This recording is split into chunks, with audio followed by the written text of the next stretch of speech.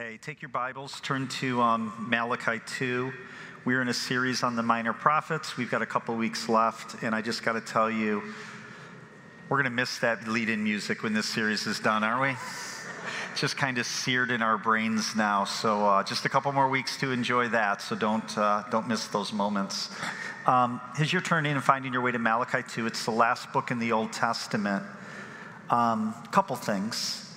Here's one of the things that I would say. I drove over from Grand Haven. I was preaching there, or Spring Lake. I was preaching there at the 9. And I got here right as Taylor was setting up the prayer time. Are you guys hearing me okay? Okay, great.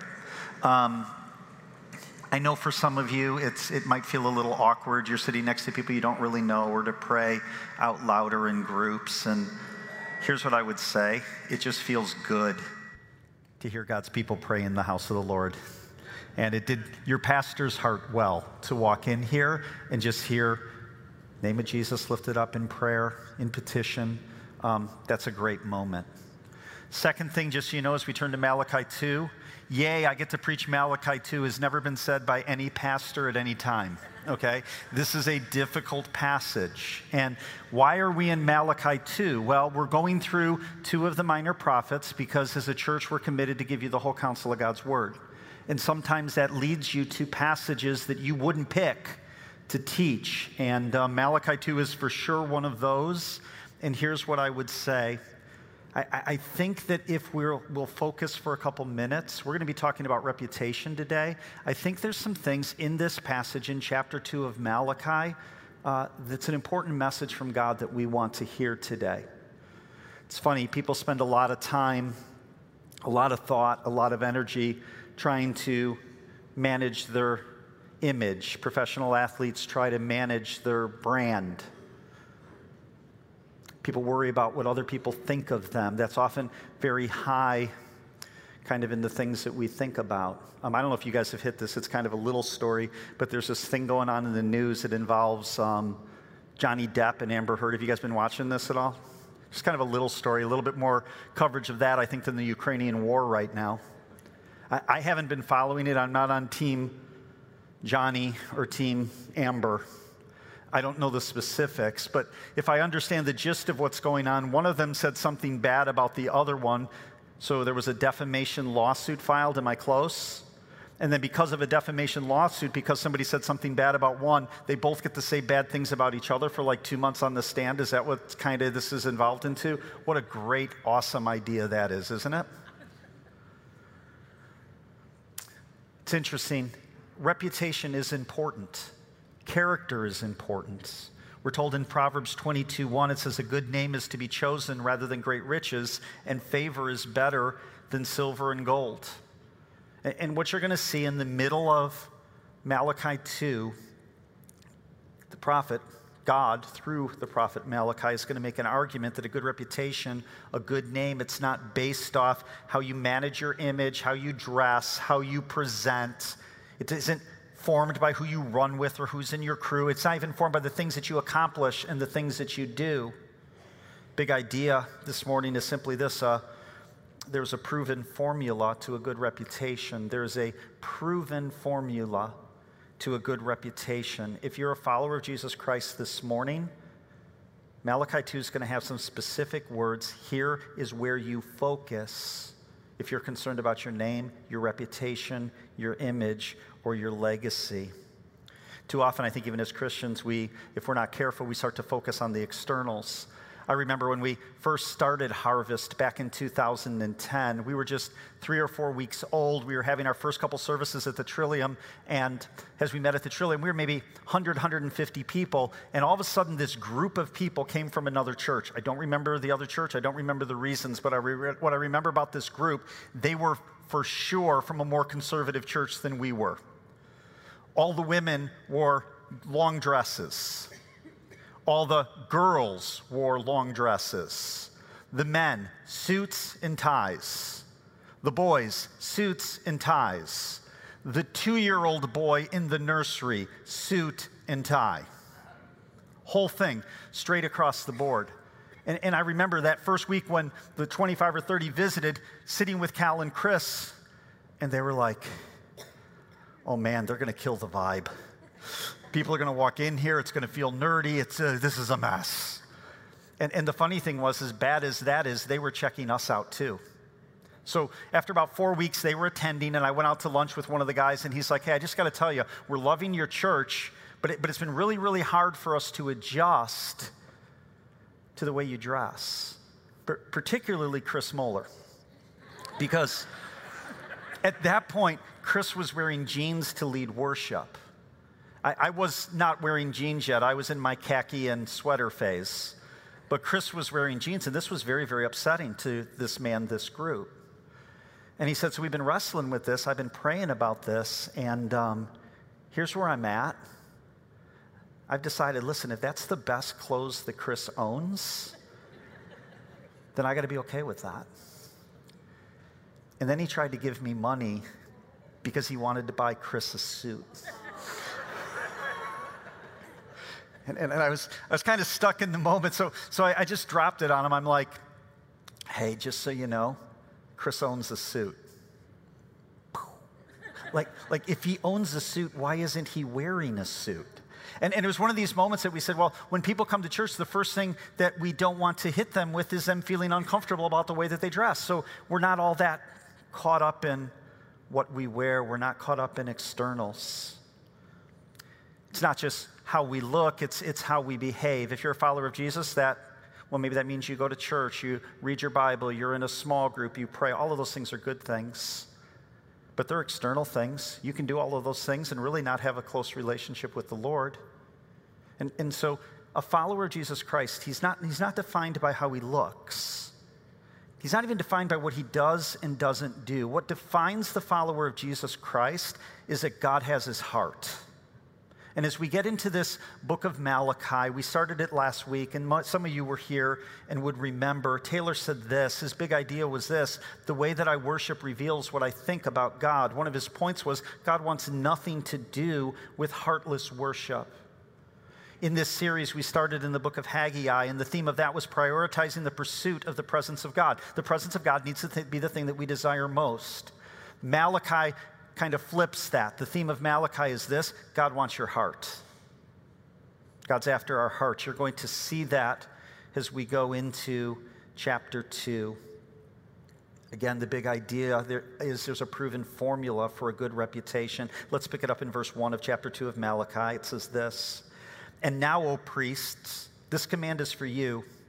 If you will not listen, if you will not take to heart to give honor to my name, says the Lord of hosts, then I will send a curse upon you, and I will curse your blessings. Indeed, I've already cursed them because you do not lay it to heart. Be patient with me. I got to pull 3 things out of that section of Scripture, those 2 verses. Here's the first thing you need to see. We got to deal with that word priests. For sure, as Malachi writes this, as God is speaking through Malachi, his focus is on the religious leaders of the nation. They've returned from exile, they've rebuilt the temple, and he's talking to the religious leaders. That's who the priests were.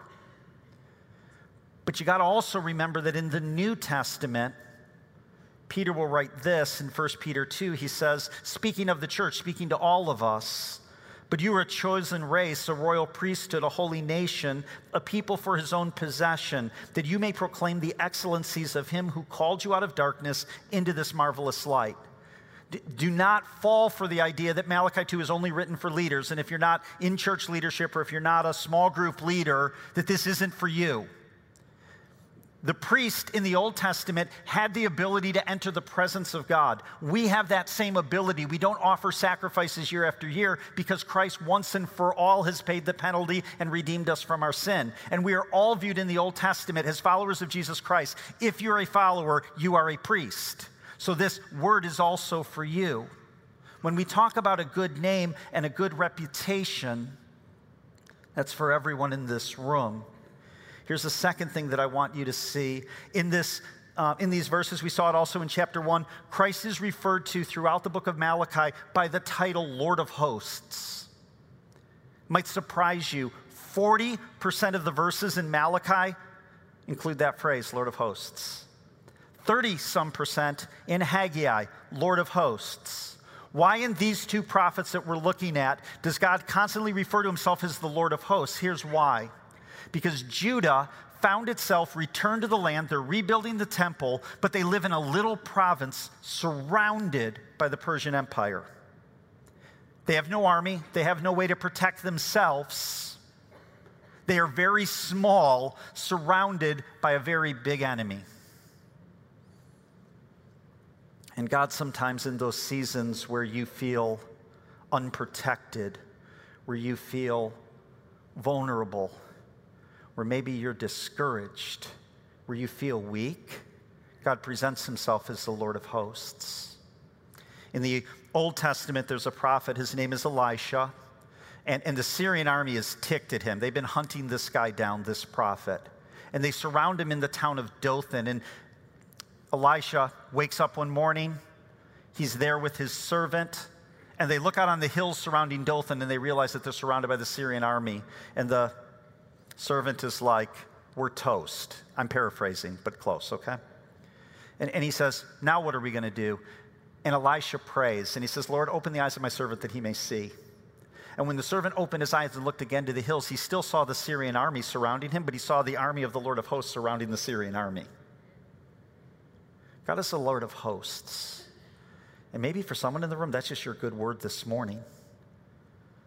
Here's a third thing that I want you to understand. Twice in these verses, you see it in verse 2, two different times. If you will not take it to heart. In the last phrase, because you do not lay it to heart, God is after your heart. Now, in our culture, when I start to talk about heart, people start to think feelings and emotions. Girlfriend breaks up with a guy, well, he broke my heart, I feel sad. And we think about it more in an emotional or feelings type of context. Not so in the Hebrew. In the Hebrew, when it talks about our hearts, it's referring to the seat of the will. It's where your resolve is in spite of the way you feel. And that's what God's after. Not just your emotions, but your resolve, your will. Parents, you get this. When you're raising your kids, you don't just want them to stop doing certain things and to do certain things and behave in a certain way. You're not just after their activity. Though by the time they get to high school, you might settle for that. We get tired, you know what I mean? But you're not just worried about the externals. You're after the heart. You want them to love Jesus. You want them to develop character. You want them to form their own convictions so that is the spring out of which the things that they do and don't do rise out of. It's more than just what they do or don't do. It's why they do and don't do those things. That's what we're after as parents, and that's what God is saying to the priests. He's after their hearts. 1 Samuel 16:7 says this, for the Lord sees not as man sees. Man looks at the outward appearance, but the Lord looks on the heart. 2 Chronicles 16:9. This will be familiar for some of you. I love this verse. It says this, the eyes of the Lord run to and fro throughout the whole earth to give strong support to those whose heart is blameless towards him. Here's what that just told you. God is looking across the entire earth for those whose hearts belong to him, and he's looking to bless them. He's looking to give them strong support. Anybody ever feel like, man, I could use some support right now? God's looking to support people whose hearts belong to him. Again, in verse 2, it says this, if you will not take it to heart to give honor to my name, says the Lord of hosts, then I will send a curse upon you, and I will curse your blessings. Hear this, drifting away from God, when your heart is not with God, drifting away from God means you're drifting away from the blessings of God. He says, I will send a curse upon you, and I will curse your blessings. What in the world does that mean? What does it mean that God will curse your blessings? That sounds scary. Well, let me explain. It's interesting, Solomon, he was an Old Testament king in Israel, had fame, had wealth, had power, had position. And he writes this in Ecclesiastes 6, verse 1.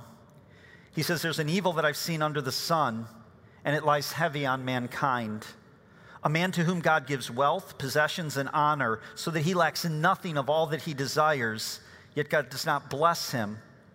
But God does not give him the power to enjoy them.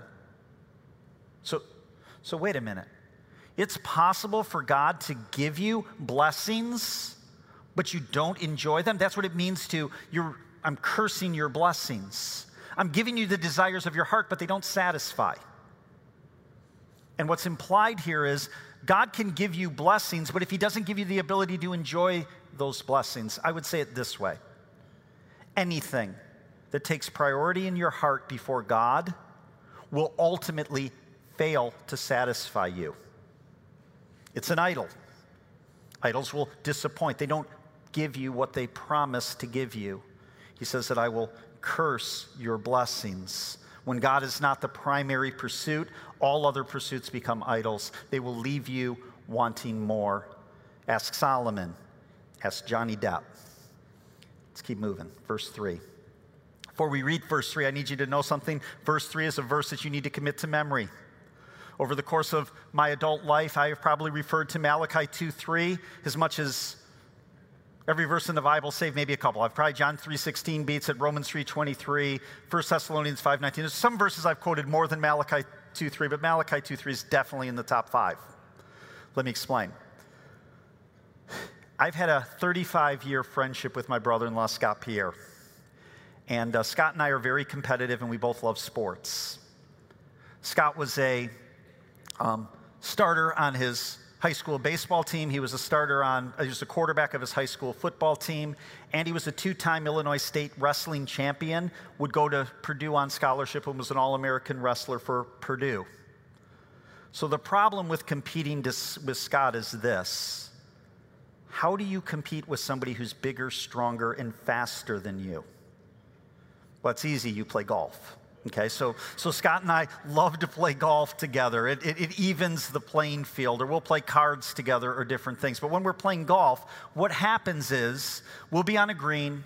Scott will hit a 20-foot putt, win the hole, do his best Tiger impersonation, sashay over to the hole to get his ball. And as he's doing that, I'll just look at him and go, hey, M23, buddy. M23. Malachi 2:3, let's read it together.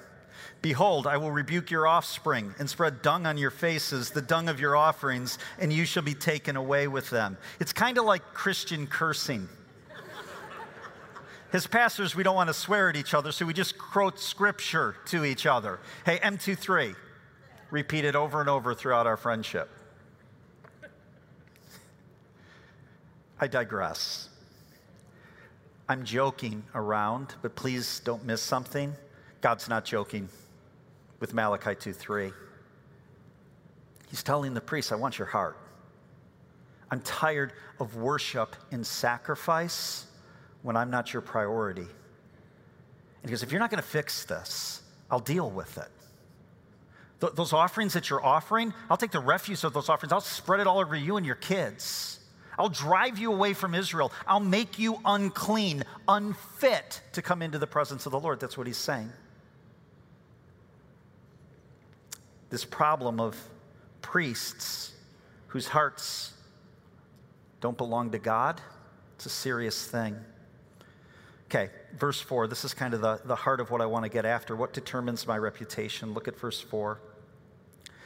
So shall you know that I have sent this command to you, that my covenant with Levi may stand, says the Lord of hosts. Okay, Levi there's 12 tribes in Israel. Levi was the priestly tribe. It was the tribe of Levi that God set apart, and they would perform throughout Israel's history the priestly duties. So as we talk about Levi and this covenant, we're talking about the first priest, the kind of the father of the priestly line.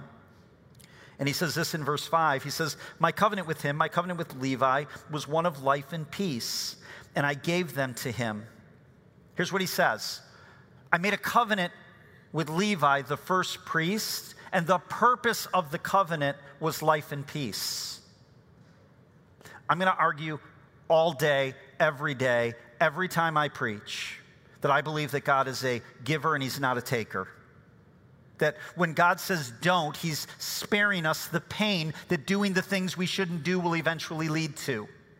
That following Jesus Christ, by living by the way that he's instructed us to live, it's for not only his glory, but it's for our good. Jesus says in John 10:10, the thief comes only to steal and kill and destroy. I came that they may have life and have it abundantly. Looking for a little peace? Jesus is the source.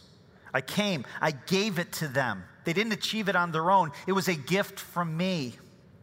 That was my covenant with Levi.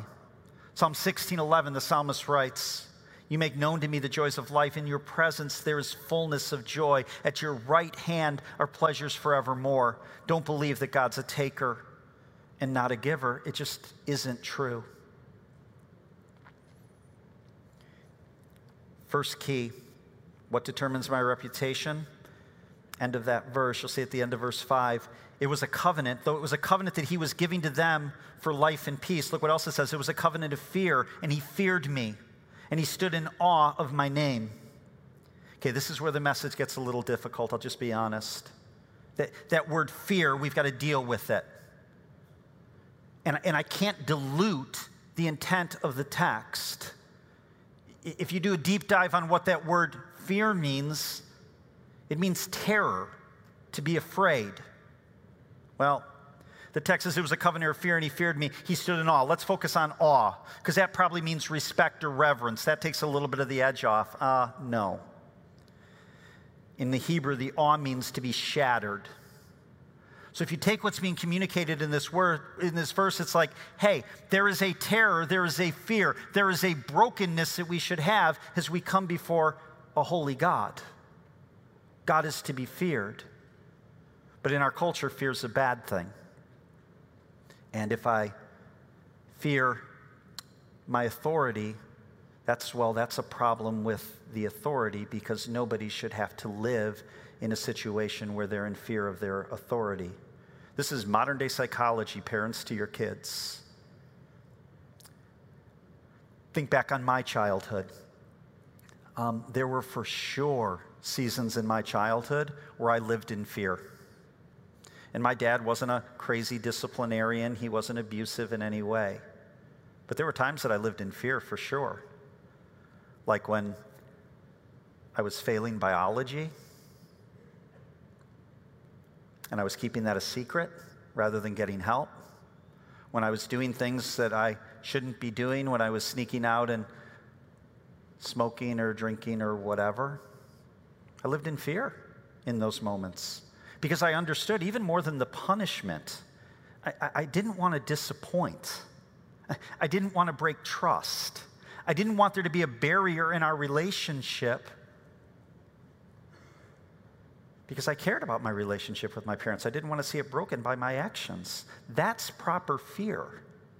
Listen, if I jump in my car and I drive from Spring Lake to Grand Haven to preach this service, and I'm speeding down 31 and I pass a cop, the fact that I'm in fear isn't his fault. That's on me. And there should be some appropriate fear. I can't diffuse what the text is saying. It's saying, do we fear the Lord? Do we understand that he is the Lord of hosts? Do we understand that he is a just, holy God that he sees? Now, there's great news in this, too, because we're told that we can approach him. If we're faithful to confess our sins, he's faithful to forgive us, right? And to cleanse us from all unrighteousness. We have a heavenly Father who loves us, who, when we confess our sins, he'll run to reconcile. But don't miss this. There's a healthy fear of the Lord. Proverbs tells us the fear of the Lord is the beginning of wisdom. And just because our culture doesn't accept that concept doesn't mean that it's not a biblical concept. Secondly, it says this in verse 6, true instruction was in his mouth and no wrong was found on his lips. So fearing the Lord, what determines my reputation? Fearing the Lord, loving truth. Truth was in his mouth. There was no wrong found on his lips. Listen, you can't fear the Lord and not love truth. You can't fear the Lord and not love his word. Romans 1 tells us that God has revealed himself to us in several ways. One of them is through the natural creation. We can understand that there is a God and that he exists by observing the world, his creation. So what that means, and it's true, you can come to me and say, rather than going to church on Sunday mornings, I just like to go to the park, take a long walk with my Labradoodle and experience God. And you can experience God in those moments. But God has also given us his truth. His word is truth. He's given us his word so that we can know him more deeply. What he is like, what his attributes are, that he gave his son. Through Jesus, we see God on full display. You can't fear the Lord and not have it lead to you loving truth and loving his word. It is a progression. So first we fear the Lord, then we love his word, and the byproduct or the result of those things, look at it in end of verse 6. It's a good name or a good reputation. It says, he walked with me, speaking of Levi, he walked with me in peace and righteousness, and he turned many from iniquity. For the lips of a priest should guard knowledge, and people should seek instruction from his mouth, for he is the messenger of the Lord of hosts.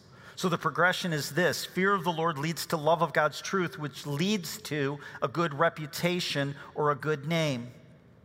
Fear the Lord, love his word, and the byproduct of those is a good reputation. Text says that he turned many from iniquity. That means that he was a man of a character, and his character impacted others. It says that people should seek advice from his mouth. Well, what makes your advice worth anything? If it's consistent to the word of God, fearing the Lord, loving his word. Question I was asked is this you? Without preaching at people, just the way that you conduct yourself as you go to work every day, as your family operates, the priorities that you choose, the joy on your countenance, do the people that you rub shoulders with, your neighbors, your co-employees, your family, do they look at you and do they seek counsel? Is that you? Be careful of the alternative. Look at verse 8. But you have turned aside from the way. You have caused many to stumble by your instruction. You have corrupted the covenant of Levi, says the Lord of hosts. And so I make you despised and abased before all the people, inasmuch as you do not keep my ways but show partiality in your instruction. Here's what this is saying. If you are a priest, if you are a follower of Jesus Christ, yet you refuse to give God top priority, you refuse to yield your heart to him, he'll destroy your reputation. I make you despised and abased before all the people. If your heart's not in the right place, beware. God's going to do whatever it takes to get your attention. What determines my reputation? Fearing the Lord, loving truth, and the result is a good name. Here's the alternative. It's faithlessness. Look at verse 10. Have we not all one Father? Has not one God created us? Why then are we faithless to one another, profaning the covenant of our fathers? Judah has been faithless, and abomination has been committed in Israel and in Jerusalem. For Judah has profaned the sanctuary of the Lord which he loves, and has married the daughter of a foreign god. May the Lord cut off from the tents of Jacob any descendants of the man who does this, who brings an offering to the Lord of hosts. In the next 7 verses, 5 times we're going to see this word faithless. He's going to talk about marrying women from other countries. He's going to talk about us fighting with one another. He's going to talk in a minute about our families. But the broad umbrella over these texts is the idea of faithless. The first thing he addresses is that we are faithless to one another. You see that in verse 10. Why then are we faithless to one another? In this context, the example is people are marrying women from foreign countries that are serving foreign gods. Please hear me. The issue with God is never interracial marriage. The issue is interfaith marriage. That's what God is warning us against. In the New Testament, he tells followers not to be unequally yoked. Don't marry somebody who doesn't share your convictions. It's not a follower of Jesus Christ.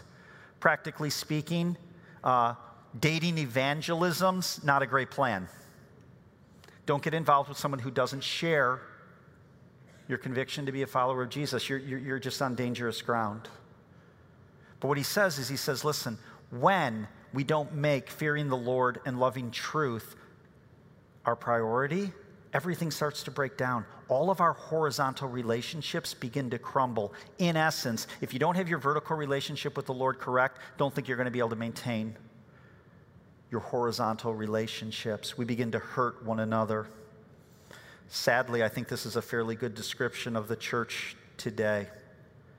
We live in a culture, back when in Malachi, the prophet was writing to a nation that was surrounded by the Persian Empire. We live in a culture that is headed in a very different direction than giving their hearts to God. Can we agree? So as we're surrounded by wolves, we need to be careful that the sheep quit biting one another. Faithlessness starts to destroy relationships. It also destroys, the second one is not just to each other, but to ourselves. Look at verse 13. And this second thing you do, you cover the Lord's altar with tears, with weeping and groaning, because he no longer regards the offering or accepts it with favor from your hand. In essence, what he's saying is the priests are going through the motions. They're still doing the offerings. They're doing the external things that they're supposed to do, but they're not receiving any blessing. And that's tragic. That's sad. To do the things God's called you to do, but he doesn't have your heart, so he doesn't bless you. That's sad. And these priests are not cartoons. They're not good people or bad people. They're just people. And what's happened is they're outside, their externals are not matching their heart. It's not that they don't love the Lord, they just don't love him enough. And it's not that they don't fear the Lord, they just don't fear the Lord of hosts enough to change their behavior, to grab their hearts. So the alternative is faithlessness to each other, to ourselves. And then here's a third one, verse 14. It affects our families. But you say, why does he not? The question is, why is he withholding his blessing? Why does he not? Because the Lord has witnessed between you and the wife of your youth, to whom you have been faithless, though she is your companion and your wife by covenant. So they're asking, why is God withholding his blessing? Here's the straight up answer: because of the way you treat your wife. Men, is that punch landing? Or are you the guy that believes he's the exception to the rule? You're the guy that believes that you can mistreat your wife, that you can neglect your marriage relationship, that you can look at pornography. You're that guy believing that God will still bless you? God says it's not happening. A little bit on the theology of marriage. I don't have a ton of time to develop this, but let me just say this. Back in Genesis 1 and 2, God establishes marriage. In Genesis 1:27, God made them male and female. Here's what that means if I need to explain that to you. God determines your gender. It's God's job, not ours. Here's the second thing that you see in Genesis 2, verse 18. God designed marriage. He said, it's not good that man should be alone. I'll make a helper suitable for him. He was the one that performed the first marriage ceremony. And a third thing that we see from Genesis 1 and 2 is this. God said, be fruitful and multiply. I could develop that, but here's what that means. Sexual relations are to be enjoyed within the boundaries of a marriage and a covenant relationship between a man and a woman. Malachi is going to develop some other things. See these in the text. It says in verse 15, did he not make them one? Speaking of God, did God not make them one with a portion of the Spirit in their union? Here's what he's saying. Marriage just isn't about you and your spouse. There's a third party in the marriage. That's the Lord. It's a sacred union. God established it as the foundation for the way that we interact, how society is to operate. It says this, and what was the one God seeking? Godly offspring. Not just kids, not just be fruitful and multiply, godly offspring. That his parents were told in Deuteronomy, talk about the Lord all the time. When you rise, when you wake, when you go, when you come, when you sit at the table, be talking about the Lord. Raise your children in the instruction and knowledge of the Lord. It says, so guard yourselves in your spirit and let none of you be faithless to the wife of your youth. Here's the thing I want you to see. Guard your marriage. Guard your marriage. Men, your family, your marriage relationship is your highest priority before God. You fail at that, you're going to be a success nowhere else in life. You want a good reputation, you want a good name. How are you treating your family? What if? What if the people of Spring Lake, the people of Grand Haven, the people of the Tri-Cities were like, I don't know what those people of Harvest believe. You know, I don't really know what they're teaching them at that church, but man, those guys really love their wives. Those guys really treat their spouses well. Man, they're raising their kids. It's a good reputation. It's a good name. It starts in the home. Marriage isn't just an institution, it's a divine institution. First, Genesis 1, creation. Genesis 2, marriage. It is the foundational structure and fabric of a culture and society. That's the way God designed it, and it should break our hearts, what we're seeing, our culture, the arrogance of our culture to believe that they can redefine marriage. It grieves the heart of God. It should grieve us as well. Verse 16. For the man who does not love his wife but divorces her, says the Lord, the God of Israel, covers his garment with violence, says the Lord of hosts. So guard yourselves in your spirit and do not be faithless. Two choices, two options, two alternatives, two byproducts. Fear the Lord, love his word. A good name is the byproduct of these priorities. Refuse to fear the Lord, refuse to love his word. The byproduct is chaos and violence.